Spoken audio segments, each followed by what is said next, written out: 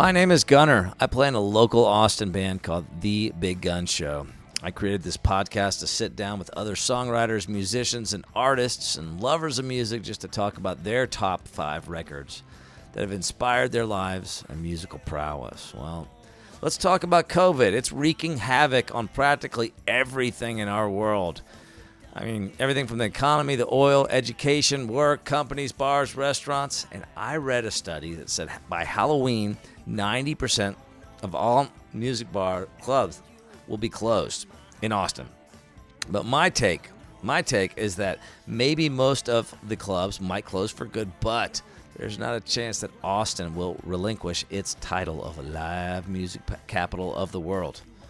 There'll be a ton of new clubs opening up, and I can't wait for things to open up. I miss playing out. Having a rocking time with everybody, having fun. And once we're out playing again, you can catch us at our monthly happy hour residency from 6 to 8 at the Little Longhorn Saloon on the first Friday of every month. And guess what? We just went to the studio. The Big Gun Show. My band is going over Labor Day. We went in and a new record called Honky Rock. Side A is Honky Tonk. Flip it over. It's full-on rock and roll. And today, I'm talking to Bruce Castleberry. He's the lead guitarist for both Vallejo and Southtown. He's also starting something up with A.J. Vallejo called Brody Lane. I first saw the first incarnation of Brody Lane, but apparently it's now different.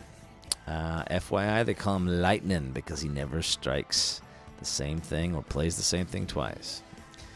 One of my favorite parts of this specific podcast is all the stories that Bruce has to go along with his favorite records. I mean, we talk about how he sound checked for the Colts equipment at the Alamo Dome and how the brothers used to play the same set before they all got together and how he used to call himself Cornelius Courvoisier and how in his youth someone snorted some PCP off an amp. Now let's get to the conversation, but first, close your eyes.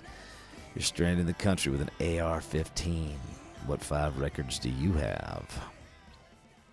Okay, so ladies, gentlemen, this is going to be an awesome conversation. I've got Bruce Castleberry right here on the line. Hi, Bruce Edward. How are you doing today?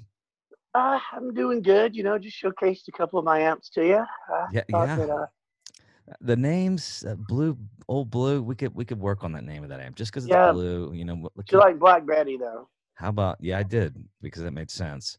I could call her Sharon Tweed. I don't know. You could call her, or you could call the blue one Earl Campbell. Okay. Or somebody. I'll just call her like Mulata because she's light blue. There you go. See, now we're getting a little creative with it. I like it. You push it out of me, man, every time.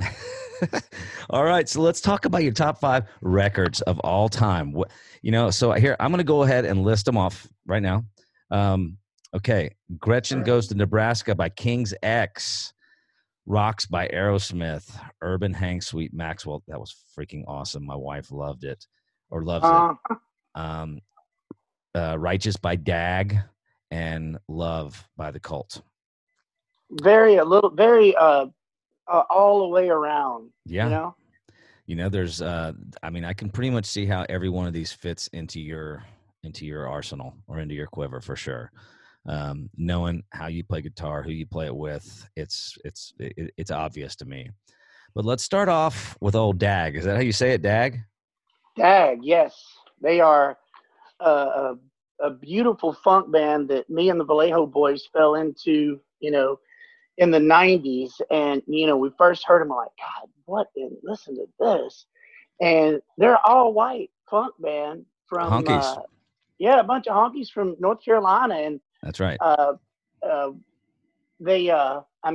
Robert Palmer, rest in peace. He was a big fan of them because I think one of us heard him saying something like, yeah, you guys got to get a load of this. And we're on the road. And that was one of the, we heard that. And that was one of our road CDs. Everywhere we get in there, we put that on and we just get after it, Yeah. But, I felt go ahead. No, it was one of those that honestly, in the arsenal of making love, that was one of the ones that would, if you had that one and Sade, and we'll get to Maxwell. Those are my go-tos right there. I mean, you get your little kabatse, a little swish swish, and you throw any one of those three on, and if you can't get after it after that, then you just ain't got it. Sorry, because I mean that walks you through. That's 101. That's what I call a panty dropper. Straight up, all three. There we go. Well, okay, so here was my take when I listened to it, because I remember the album cover, and I think I heard it back because I mean it was released in 1994, but going back and listening to it, and thank you for making me do so. I got the throw people in a blender, and this is what you get. So I'm throwing Jamiroquai, Maroon 5, George Clinton, and Prince into a blender. He was a huge Prince guy, man. You could tell straight up, just as in his vocal inflections and everything, man. Yeah, that falsetto is just insane. For a while, and dude, he was the bass player, the singer. I know, one of the main writers, and he was like shorter than me. Really? Yeah, he was a little bitty guy, but he obviously had to play a little bitty bass or something. But because if he played a P bass, it would look a little awkward. You know what I'm saying? Yeah, it would squash him. Yeah, no, his name is Bobby Pattinson, right? Mm-hmm. And man, I'm telling you, that falsetto was just like, I was like, well, what? You can't do that? Yeah, and they had I guess one of their keyboard players, being from the Southeast over in North Carolina, they had their keyboard player. She was married to that old boy that played for the Black Crowes, and he played for the Cry of Love. What was his name, the guitar player? Chris Robinson, Mark Ford. No, he was the later one. God damn it, I can't think of it right off the top of my head. Not one of the brothers. But it was that area over there, where after you get outside Atlanta and then going up there, they had their Cry of Love was from kind of that area, which was kind of like a Brother Kane band, and then you had Dag from that area too. Mm-hmm. Right on. That's no doubt. So Dag, they kind of blew me. I mean, what I really got into was that fucking groovy like guitar. It's like almost like I don't know if I want to call it porn licks, but it was just like so funky, and the tone that they got was just so nasty and just. And I remember when we were listening to it, and I even was like, "What is that? What?" It was an envelope pedal, and I'm like, I went out the next day and said, "I need an envelope pedal," and I actually put that into my pedal board, and we actually wrote songs with it. It's in a couple of our songs, thereafter. It's a real subtle. It's like an auto wah, wah pedal kind of thing like that. It's kind of reverse wah pedal kind of sort of, but it's funky as all hell. Yeah, no, I'm still trying to remember that guitar player's name. God damn it. Yeah, well, I read the. I mean, I could probably look it up. I have it right here. I read the. What's his name? The drummer for Black Crowes. Dude, that guy's a really cool sports. He's a sports guy in Atlanta now. Yeah, Steve Gorman. I mean, he has got a voice for radio, man. He is just like, he's so smooth, buttersweet. Yeah, and so I read that. That was a great book. I loved it. I'm sure he pissed off the brothers. Yeah, at this point, he doesn't really give a shit anymore. He's like, man, I did my time. I dealt with y'all. I got a killer radio voice, and I'm doing radio and making plenty of money. Y'all can go ahead and fight and bicker. Yeah, I just didn't like the one thing I didn't like about the book is that they're always like, "Oh, we're so badass. Well, we're gonna get in fights," and then I was like, "Come on, dude." Well, that was just like a haughty, narcissistic attitude. I mean, we can all have egos and all that, but it's just like, come on, man. It's like, really, when you step on your dick like that, it's just a little overmuch, and people then look at you like, you know what a prick. Instead of going, wow, he's a rock star. But then when you got that attitude like that, it's kind of nasty and turns you off. It did with me too.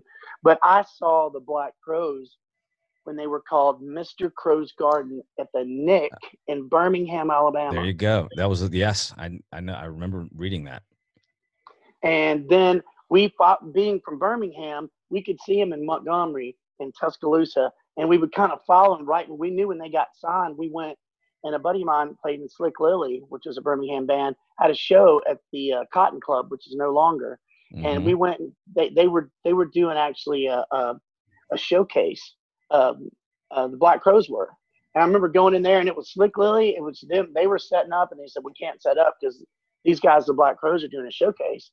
And they were doing, and man, I just remember, you're just like, dude, there's something way about this. And then we followed them. I remember seeing them in Montgomery at this little bitty place. I mean, it was so small. And I remember you could eat, you could get your wings and sit down. And he came out and he goes, this ain't no fucking soup and salad. Get up. And I was like, yeah. Let's rock. You're like, yeah, oh, yeah. I remember driving down in college to San Antonio to go see him and buying a pack of Black Crowes rolling papers. That would be suitable. Yep. All right. Well, back to Dag. So is it just, is it the guitar, the funk? Is it the fact that you discovered them on tour with Vallejo? What was it that really said, hey man, this has got to be this. I want this one in my list. It was immediate attraction. It was like, I heard it. I didn't even care who it was or what it could have been a band of midgets. I didn't give a shit. and I was like, man, this is the funkiest shit I've heard. I mean, it was like, I don't know, man. It just came out of nowhere, because if you listen to it, think about 1994 and think about this band, and it's a bunch of white dudes making that type of funk. And then you're like, it's a bunch of honkies? Really? But it was, like I said, it was everything from the bass lines, dude, the drum sounds, the drum tones, that guy, and the guitar. I mean, it's not one thing. It's the band, DAG. And guess what? They played at the Steamboat in 90. Really? 4, 5, 6, 7, yeah. And it was me and the brothers, Xavier Muriel, and it was like 15 of us. And it was 15 of us, and that was it. Playing at Steamboat on 6th Street. We were in there. They're like, Dag's playing what? They were touring through, and they sound just like the record. They sound just really? like it. Wow. Like okay. It. That's crazy. They're just a 4-piece, right? Just like it. Just fucking. And guess what? There were no tracks back then. They sounded just like it. So you're saying they sounded just like it? I'm sorry. I get overwhelmed. But when you think about where we are in music today, and to know that these 4 honkies got up there and sounded like Parliament, then that's why I get overwhelmed and push that they sound just like it, because you hear bands that aren't half as crappy and put together as that band, and they don't sound anything like it, because these 4 cats were musicians, man. I mean, they all sang and they played their parts. Oh, they were so good. They were ahead of their time, and that was it. They did another cool record, but they were so ahead of their time, and was like, it'd be like a bunch of white dudes trying to pull off some Tejano down in Brownsville. It ain't gonna work. Right. I dig it. Well, hey, listen, I know you have these 5 albums. I forgot to ask you. I wanted to ask you at the beginning of the podcast, but I forgot. My bad. So, you have these 5 albums. You got to take them. This is the only records you can listen to for the rest of your life. Oh. Where are you taking these guys? It's so easy, man. That's probably the easiest question you're going to ask is I'm going to take these when I get in about the next 10 years, when my mom goes, I get her house and this house I'm living in, and I go out in the country, I'm taking every one of them out in the country, and I'm going to have, those are the ones I'm spinning, and that's it. It's going to be vinyl, and I'm going to have audio on my 4-wheeler. I'm going to be that dude out in the woods that are like, don't go over there, man. That guy's in his underwear with an AR-15 driving on his 4-wheeler listening to, man, same records over and over. That's all he does. I think he's got dementia or something. He's got a screw loose. All right. But I will take that and I will blast my farm animals with it. Yeah. So I assume you have an AR-15. Yes. He's that a boy. All right. Okay, so this is a sexy record for you. You love it. You said it's a love making record. It's a panty dropper for you, right? Man, it is. I'm kind of giving away some of my secrets here, but it's okay. All right. Well, let's stay in the panty dropper alley right now, and let's talk about the 1996 debut release of Maxwell called Urban Hang Suite. Another guy I'd never heard of. My wife, I was like, you know Maxwell? And she's like, ugh, R&B is so good. I really enjoyed this album because when I was doing a little research on it, I know that I think more than half of the tracks were recorded at Electric Ladyland Studio or Electric Lady Studios. Yep, that's true. I got the whole Marvin Gaye Prince sexy thing coming out of it right off the bat. It's mainly sexual ballads and slow jams, and it's this concept. This is what I thought was so cool about it. The concept of the whole album was like an adult romance from start to end. So it's like love, sex, spirituality, commitment, marriage, monogamy, all of this stuff. And then the one thing that really stood out about his vocal and his falsetto was just like spot on, right? And go ahead. One other thing, and then the bass grooves, they're just so deep, and so they're so present in the song. So that's my take away. Well, did you by chance run across any video? Have you ever seen him and his band live? No. Do I need to go check it out? Oh, yes. When he's doing his thing, you just got to see it live. As amazing as it is right here. Again, this is back now. Honestly, I would start off with this one, and then once we got in, once it got a little rambunctious, I put some of this Dag. And that was it. I just have it enough to where I can just move my head and keep it going, just click it. All right, go to the next one. But he had that to me. I was a big, I love neo soul and I love D'Angelo. I love D'Angelo a lot. Mm-hmm. And then when he came out, and I went from Wishing Well.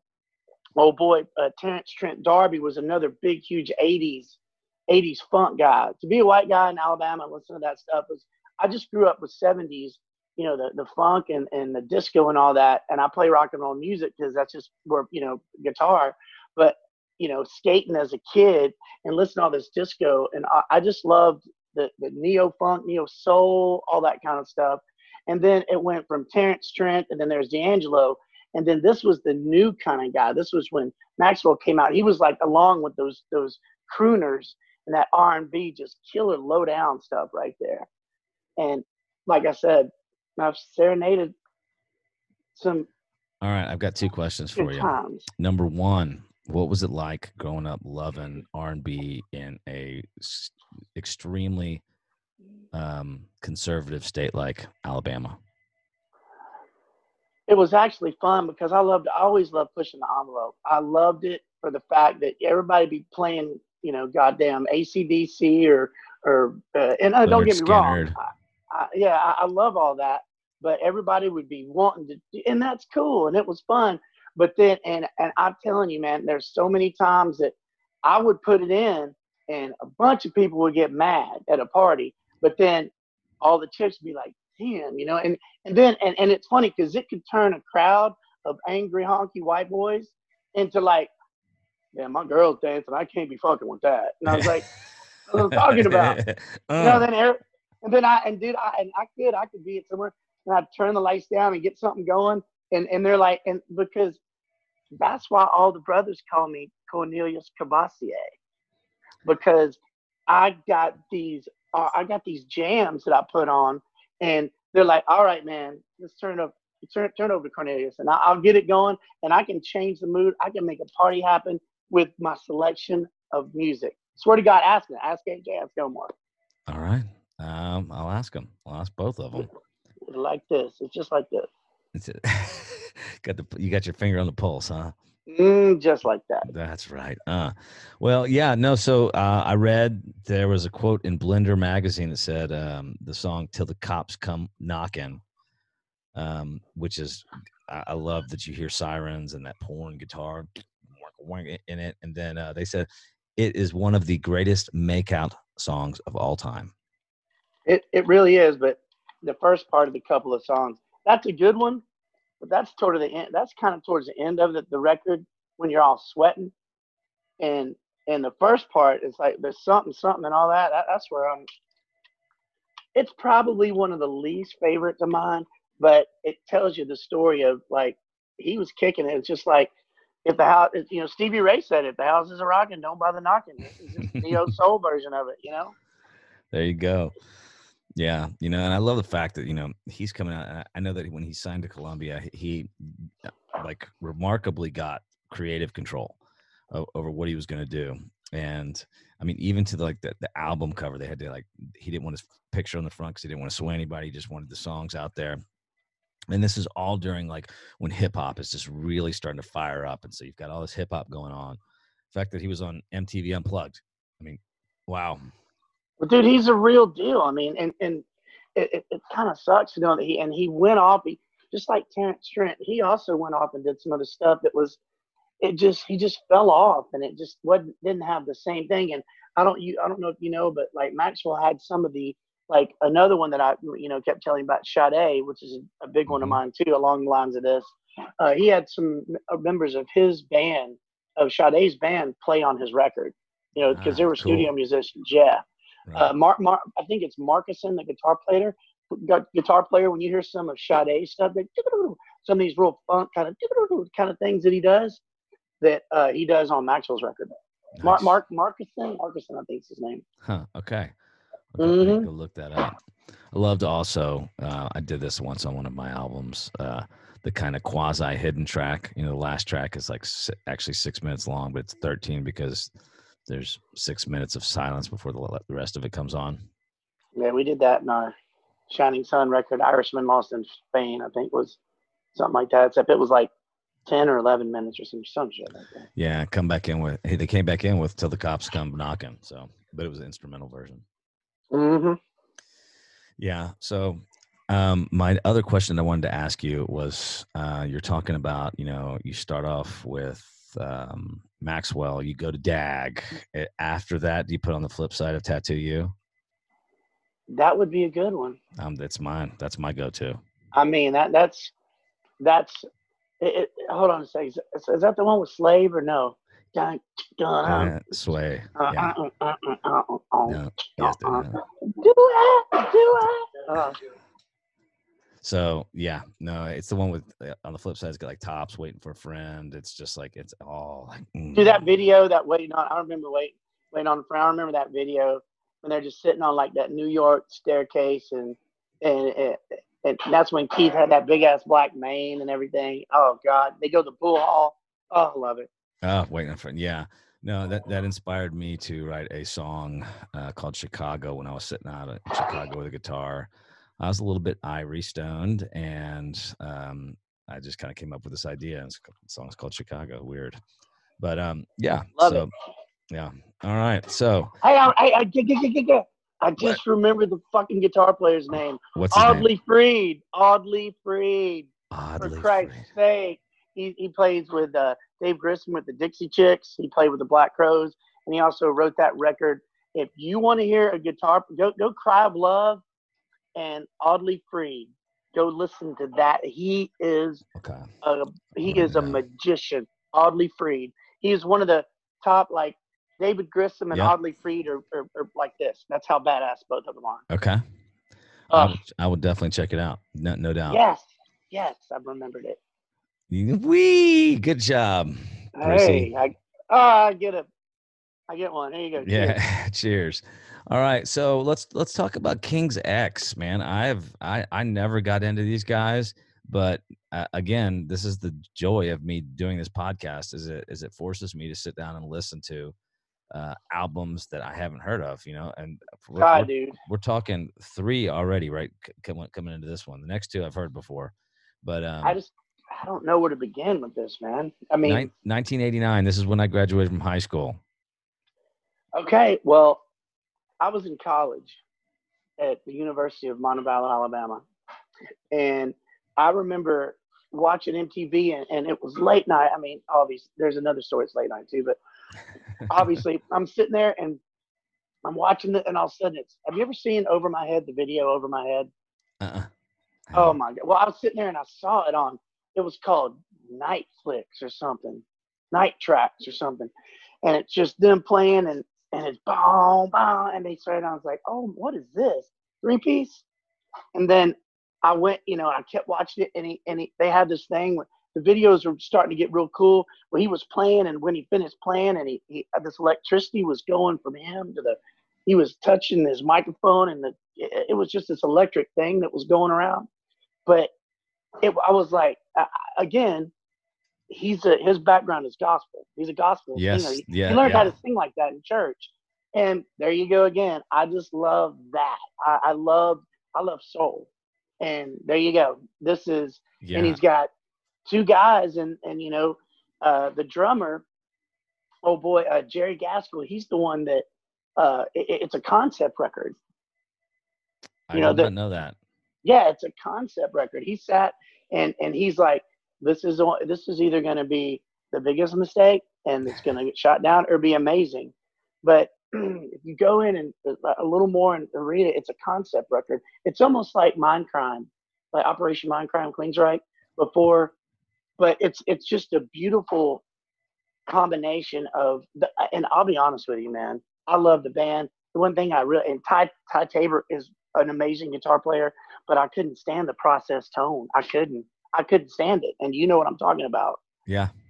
I couldn't stand that, but the songs and his singing and the three piece was it just moved me. And I was in college and I listened to that for probably a year. I woke up getting ready to go to school, put it in. I got home, put it in.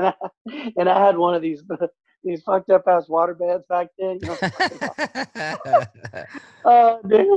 I just remember trying to get out of that. I don't know, because you try to learn some of the riffs and you sit down on that water bed and somehow you come up, shit like that. Well, so here's what I found out. The way they got the title for the album. Do you know this? No. They were around some of their groupies when they first started, and they were just joking around about names, and somebody threw out Gretchen Goes to Nebraska, and one of them said, hey, we're going to use that someday. And they used it on their second album, and then they saw the guy, a few 10, 15 years later, and they told him, hey, we used that on the record. Remember when you said that? He's like, no, what are you talking about? So he told him that's how they got the name for the album. That's a beautiful thing. I just know that he locked himself in a room and took obviously that phrase, but he just went from start to finish and just put it together. And when you got a singer like Doug Pinnick, I saw them. I got a funny story. In Birmingham, Alabama, at the BJCC, which is the Birmingham Jefferson Civic Center. King's X being from Houston, ZZ Top was touring, and they got the ZZ Top tour. Makes sense. Mm-hmm. And so we were watching them, and that was when I first started picking up the harmonica. This was 80, 87, 8, 9, 6, something like that. And I went there with my buddies. His dad promotes it, Rufino Vaughn Productions, and his dad promoted the whole thing. We get there, we're little kids, and I remember going, I couldn't wait to see King's X. So I remember getting out there, and I'm not going to lie, dude, it sounded so horrible. I mean, it was just all you and Doug Pinnick plays an 8-string bass because there's a 3-piece, so he plays that big low 8 strings. It's not a regular bass, so it's kind of like Tom Peterson from Cheap Trick, that gall, so it growled, and that's all you could hear. It sounded like a bloody mess. But what I did get to do is his dad, Johnny's dad's like, hey, and he's from New York, you got that fucking harmonica shit? And I was like, yes, sir, I do. He said, well, come play for these bitches. And I was like, all right. And I didn't know what he was talking about. But all the whole ZZ Top crew was in this room and they had these strippers, and I just went in there, wow, wow, wow, wow, wow, and they just danced on the table to all their crew. Swear to God, swear to fucking God, man. That's another Ah, king, And then another one is when Vallejo, we were playing in Houston at Engine Room or some fucking room, and we're sitting there and da da da da da, and he's like, "Hey man, Doug Pennick's here. He wants to see you." I'm like, "What?" And get him up here. We're on we had a bus at that time, and Doug Pennick came on, and I was just like, oh, "Holy shit, really?" Yeah, you guys. And then I love Doug, and he loves to jump the fence, and that's okay. But at that time I didn't care, man. I was like, I love everything you do. Summerland, out of this. Oh my God, dude, I can go for days. And again, I can listen to that thing over and over again. yeah. Well, I mean, let's just talk about the harmonies. I mean, come on. This is like those harmonies were just insane. They were And they're so good. all three-piece. And when I talked to you a while back, I went down the wormhole a little bit and kind of started watching some live stuff. And guess what? They sound Same thing live. exactly Same thing like live. the record. I Yeah. mean, it's amazing. And what kills me too is that, again, I'm not a big fan of Ty's vocals because his vocal tone or his vocal or his guitar tone, but I love him how he's playing and he sings well, you know what I'm saying? But Mm-hmm. he sang a bunch of these tracks. Wow. Like, Yeah, playing the old blender game. If I was to play it with these guys, I'd say Dio, Triumph, and some grunge dude, bands. Throw them in a blender. God, I wouldn't know where to the blender game. That's a good way to put it. I would go bass tone. I'd have to go Cheap Trick just because of his. It growls. He's got this growling bass, but not anything else to that. But then, like Faith No More. I mean, dude, I don't know where to There you go with go. that. There you go. I'd I Faith like No that More too. meets Star Trek or something. Fuck, I don't know. I mean, seriously, Don't be it's like dissing Star Trek. I ain't no. That's not a diss at all. But I just like it's just different. But yet the guy sings gospel, but yet the homeboy's got this processed guitar tone. But that white drummer has such a badass backbeat, and then he plays the 8-string bass. Dude, that is just the weirdest potpourri of King's X. Is you can't put your finger on it. You know? Yeah, I mean, come on, man. It's like they're a three-piece band. If you can put out that much noise, Good Lord, have mercy. yeah, you're right. That's what I said. Okay, let's talk about the Cult. Yeah, a lot. I got 1985 on Beggars Banquet Records, classic. Love that homage to the God, dude. Stones. What's their second album? I've got a funny story to Please tell shoot you first. about. So when I was in college, I was in a fraternity, and well, we won't even talk about that part. But we were at the parties, and it was always whenever the cover band would get up there and play songs, they would always push this guy on stage, Tommy Serrero, and he would sing "Wildflower." And Off electric. uh, Nice.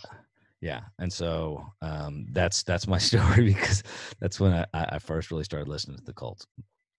God, that's really not a good story, but it's okay. Well, it's not as good as you playing hard for naked strippers. But I agree. But this one, I'll be honest with you, I got 2 or 3 on this band that are gonna get All kind right, of close. this is I love this conversation already. Come on, talk to me. Trying to Tell tell me you, dude. stories. Tell me stories. So I'm gonna start off with the kind of young one. I was well. I remember hearing about him, right? And I saw this thing. I guess it was. I don't know if you know, they were called the Southern Death Cult at one point. Yes, I do.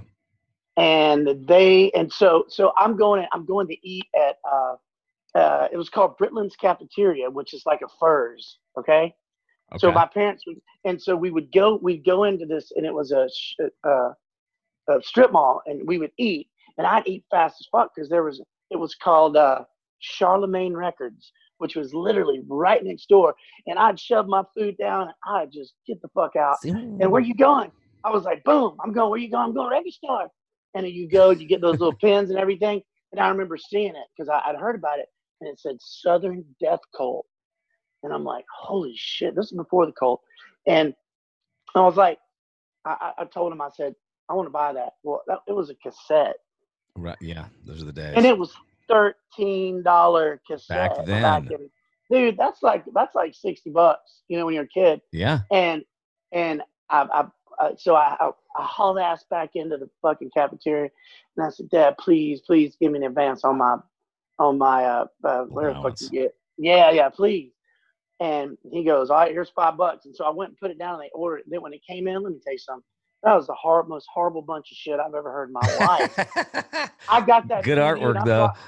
I brought it home. I was like, and I remember putting it in going, I was devastated. I really, literally was, because I couldn't listen to, I like what I like, and I ain't going to like something just, if I don't like it, I don't like it. I don't care how much I paid for it.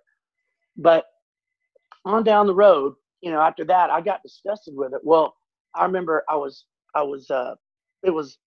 think I was 15 years old, and we were at a friend's house, and I was on the couch, and I was with a girlfriend of mine. Her name was Beth Wallace, and we were getting down on it on the couch, and it was this old ass couch, and we were watching Netflix, and it was not Netflix, Night Track.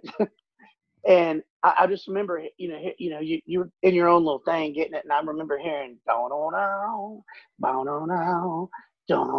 You know, it was like it was Sanctuary or Rain or whichever Okay. it was.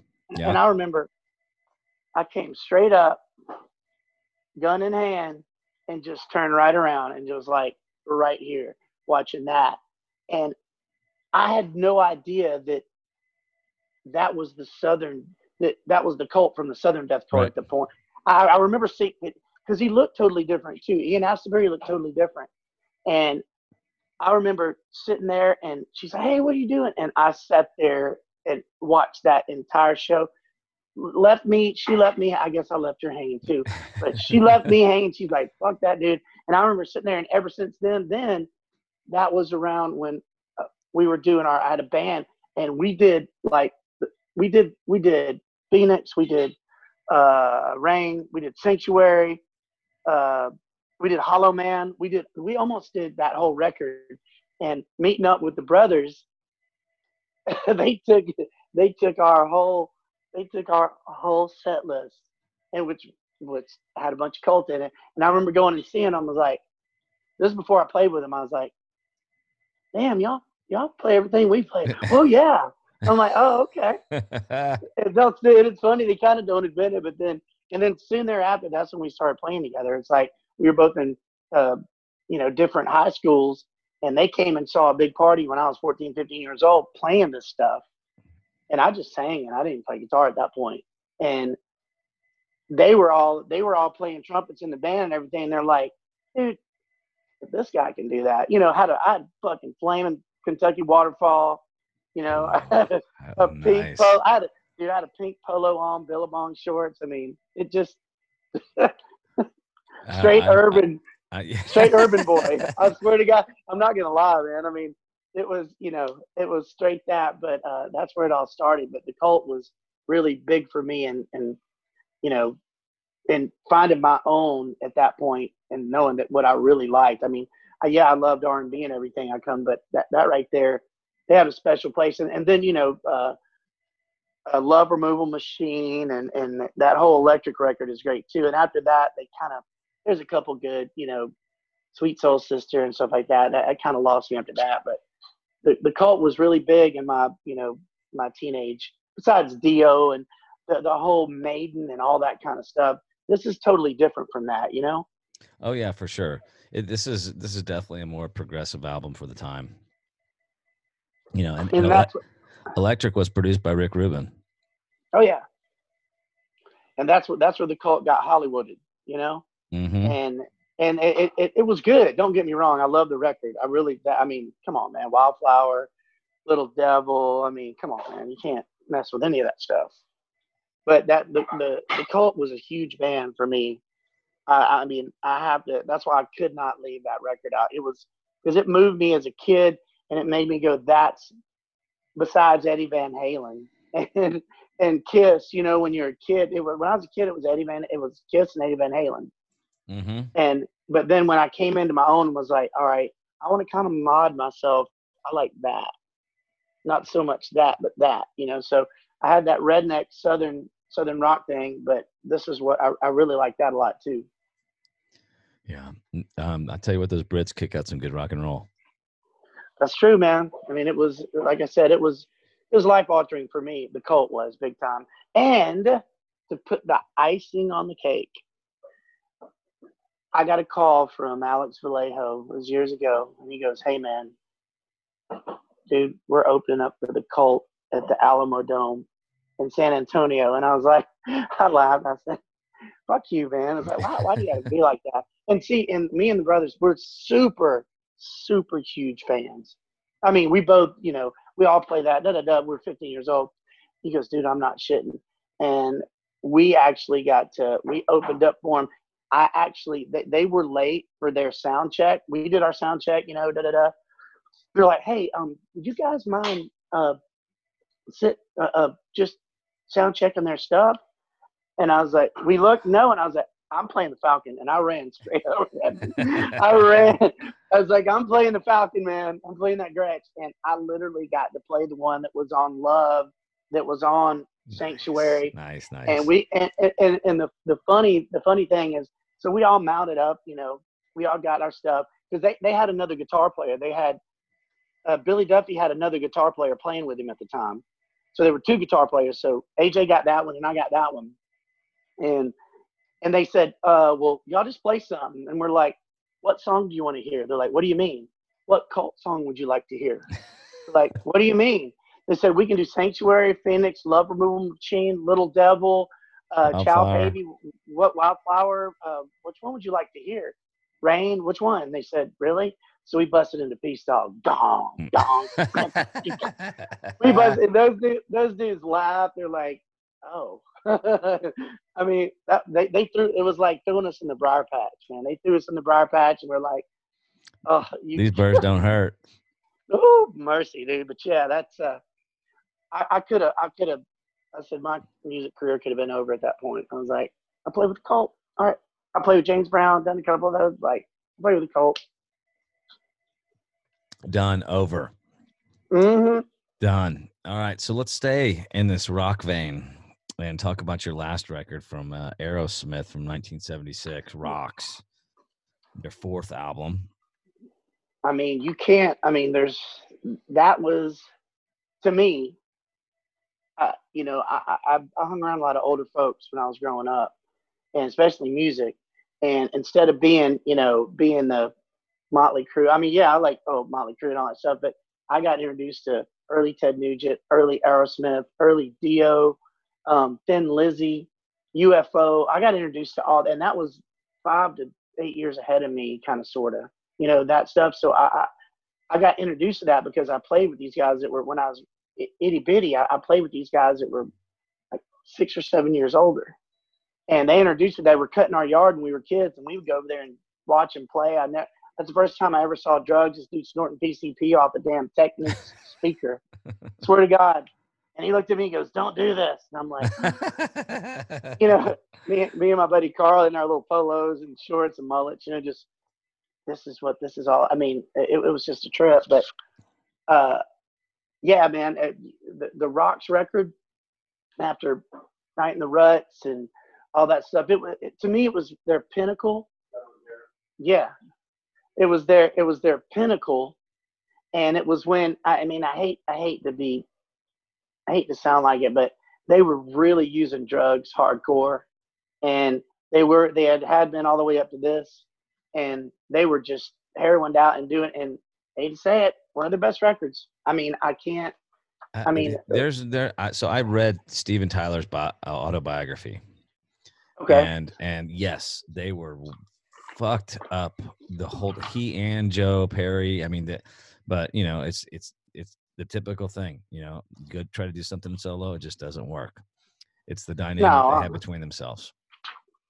I mean, look at all the stuff on it. You got Back in the Saddle. I mean, you got Nobody's Fault. I mean, classics. come on, man. I mean, come on, man. It's like that record. It's like, and how and when you look at it, it's black. It's got that red Aerosmith logo, and it's got pinball bumpers.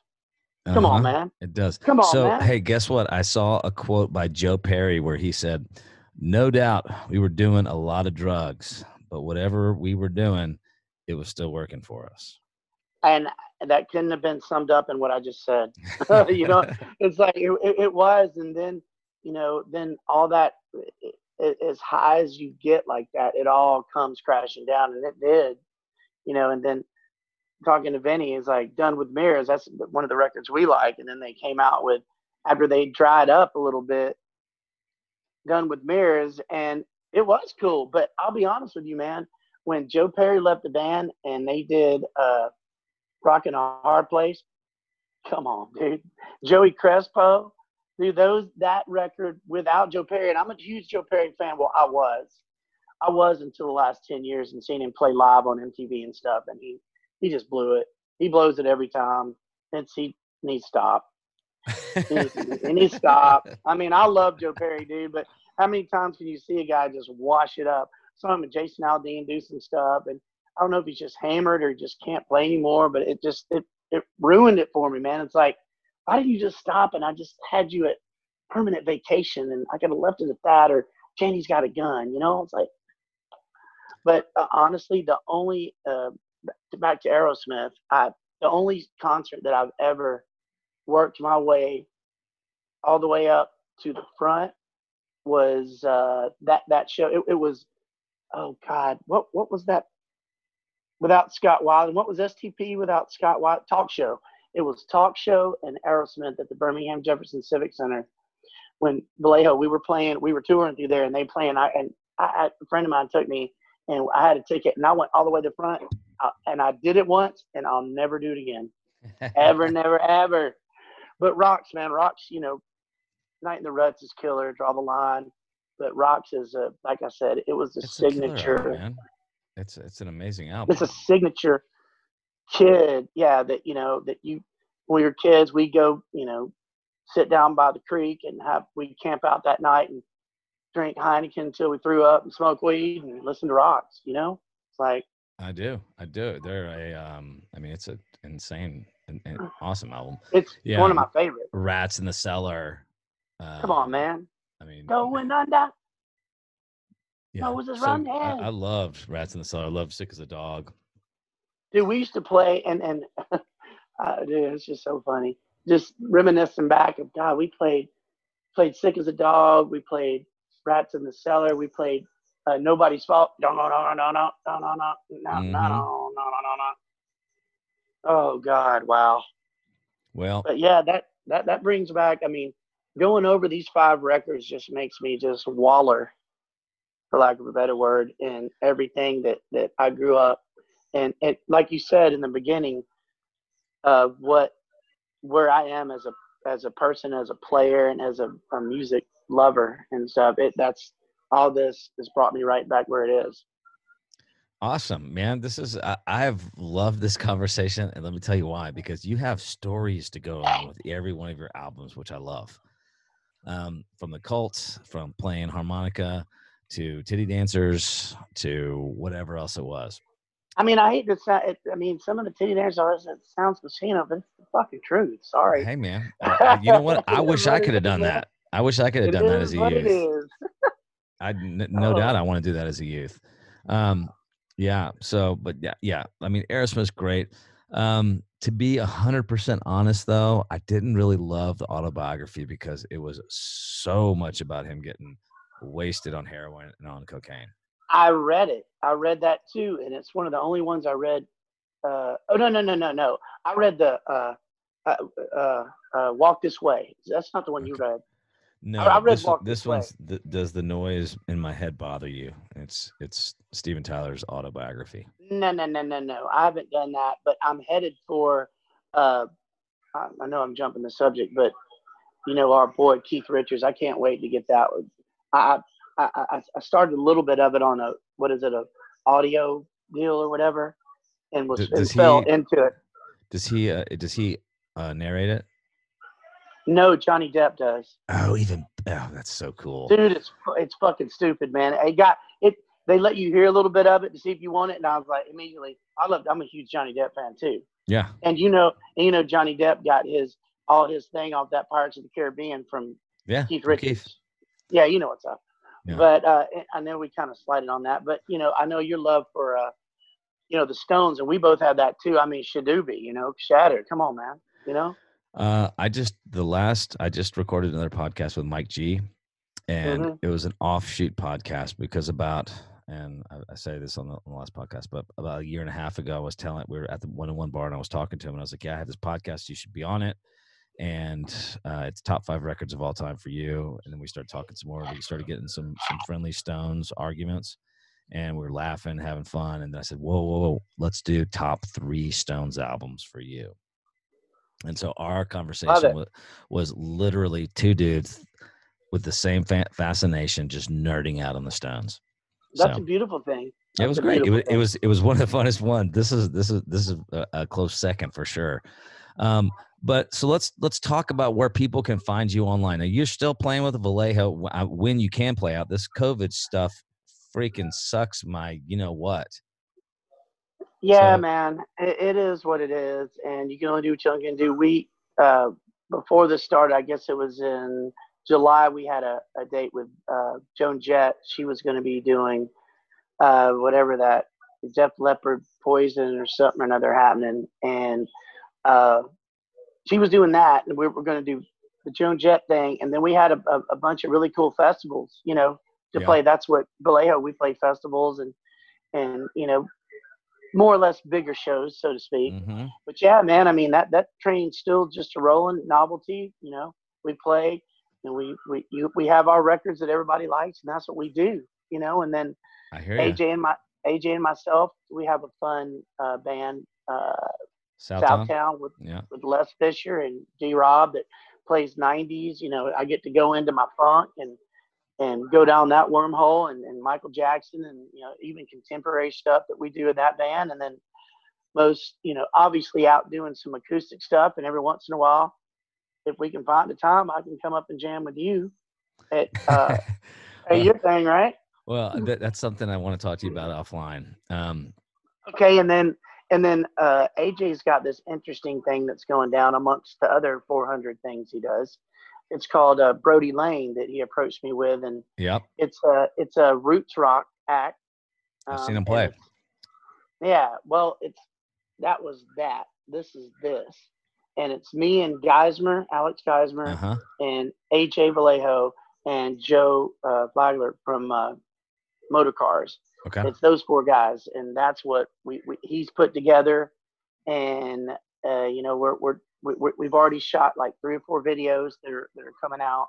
And during this COVID, when he approached me, he goes, hey, we could do this and that. And I was like, let's plan.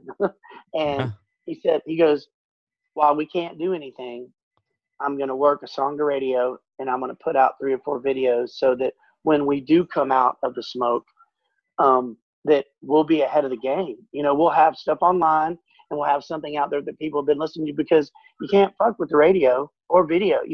The mediums that can't be coveted up. So just put it out there, I mean, and that dude, AJ's so talented. I mean, singer, songwriter, guitar player, dude, he's an editing genius. His video stuff is just, it's supreme. And I was like, I'm in, man. You got a plan? I'm in. I just don't want to go down and play rinky-dink ass places on Wednesday nights, I totally hear you. That's exciting because what I saw from Brody Lane was I forget who was on the guitar, that tall dude. Fucking yeah, he's bad, dude. He's fucking amazing. Hey, who's that guy that played guitar from Brody Lane? The first guy? Charlie Richards. That's his name, Charlie. Yeah. Not Keith, but Charlie. Woo, woo. All right, so Brody Lane, Vallejo, do you have any like Instagram or Facebook or YouTube that you want to throw out there? If you don't, you don't have to say anything. Oh no, man. Like I said, you could just right now. I just try to throw out positivity, and my little girl, and it sucks because I'm a huge college football fan, which I think that's going to actually happen at this point. At least 3 of the 5 power conferences are going to pull their balls out, and we're going to get to have somewhat. How long it lasts, I don't know, but just I'm Bruce69 on Instagram, and I do a lot of That's Facebook your handle, stuff. 369? Bruce69. Bruce69. Yes, and you've heard everything. Those are the ones that I'm putting my stuff into, and I have a band that I did back in I guess 2000s called Saucer. That I have some stuff that was put out on National Lampoons. I know it sounds funny. It's Barely Legal. Some stuff that record is I still today is one of the best records. I wrote it from front to back, all lyrics, all music, all everything. I had George DeBoer on it. Nice. I had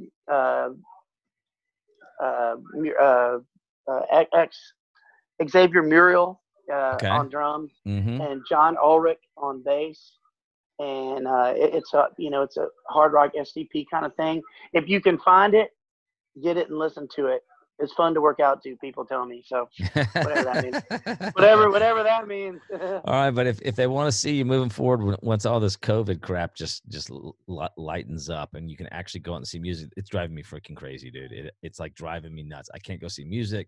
I can't go out and play music. I can't do what I need to do in my life. But once they do, it's going to be Southtown, Brody Lane, and Vallejo. Right? Vallejo, yeah. And then, I mean, who knows? I may be putting a jam band thing together. Like I said, if you're on Facebook and want to check it out, that's probably the best way to find anything I'm doing. Or I'm either playing with AJ. What I'm saying? What's the Facebook jam band thing? I don't know yet. I mean, there's a couple little things that are going on that, as you can tell if you go to my Facebook, I don't do any live streaming and all that. It's like, I just like I said, when we have something coming out of this, it may be with Omar and guys. There's a couple things that are coming in, but if you want to know anything, just go to the Facebook thing, and that's where you'll kind of know anything. For Brody Lane? For Brody Lane, AJ Vallejo's got that. I'll have that too once he gets going. But we already have one video out, Brody Lane, that we've done, and then we did this really cool one around a campfire that's going to be super cool. We did it with a drone and with a lift, so it's really got some cool shit. Yeah, it's going to be neat. And I'll tell you what, that fire, whoo. It was hot, motherfucker. It was hot. All right, dude. Well, listen, I had a blast today. This is, I loved hearing your insights. I love your stories. They're so perfect. Thanks, and man. Everybody has a different reason why they pick their album or their records, and yours were very unique, and I liked it. See, we're doing this on Zoom because it's COVID. Bruce is over there sniffing glue, I think. Yeah, that would be nasal. I do have bad allergies, they come and go. Right on. All right. Well, Brucey, thank you so much, man. I had a blast doing this with you today, and let's talk soon. Cool. I appreciate you, man. You're doing a great job. I appreciate everything, man. Take care. Thanks, brother. Late. Oh, I so love all the stories that Bruce has that go along with all of his favorite records. Oh, they're so funny. If you want to check him out on social or the web, go look for Vallejo or Southtown or Brody Lane. His handle is on Instagram as Bruce69. I think that's what he said. If you've got the gumption, though, head over to thebiggunshow.com and check out what my band is up to these days. You can also catch us on Facebook, on Instagram, and on YouTube with the handle of The Big Gun Show Band. That's the on the beginning and band on the end. We play at the Little Longhorn Saloon. We play all over Austin. Home of Chicken Chip Bingo is Jenny's, but bring Grandma. I promise. She'll have a blast. And I'll be back in 2 weeks, then every other week after that. But first, close your eyes. You're stranded in the country with an AR-15. What 5 records do you have? It'll be your crown, that's right. So let's get it on.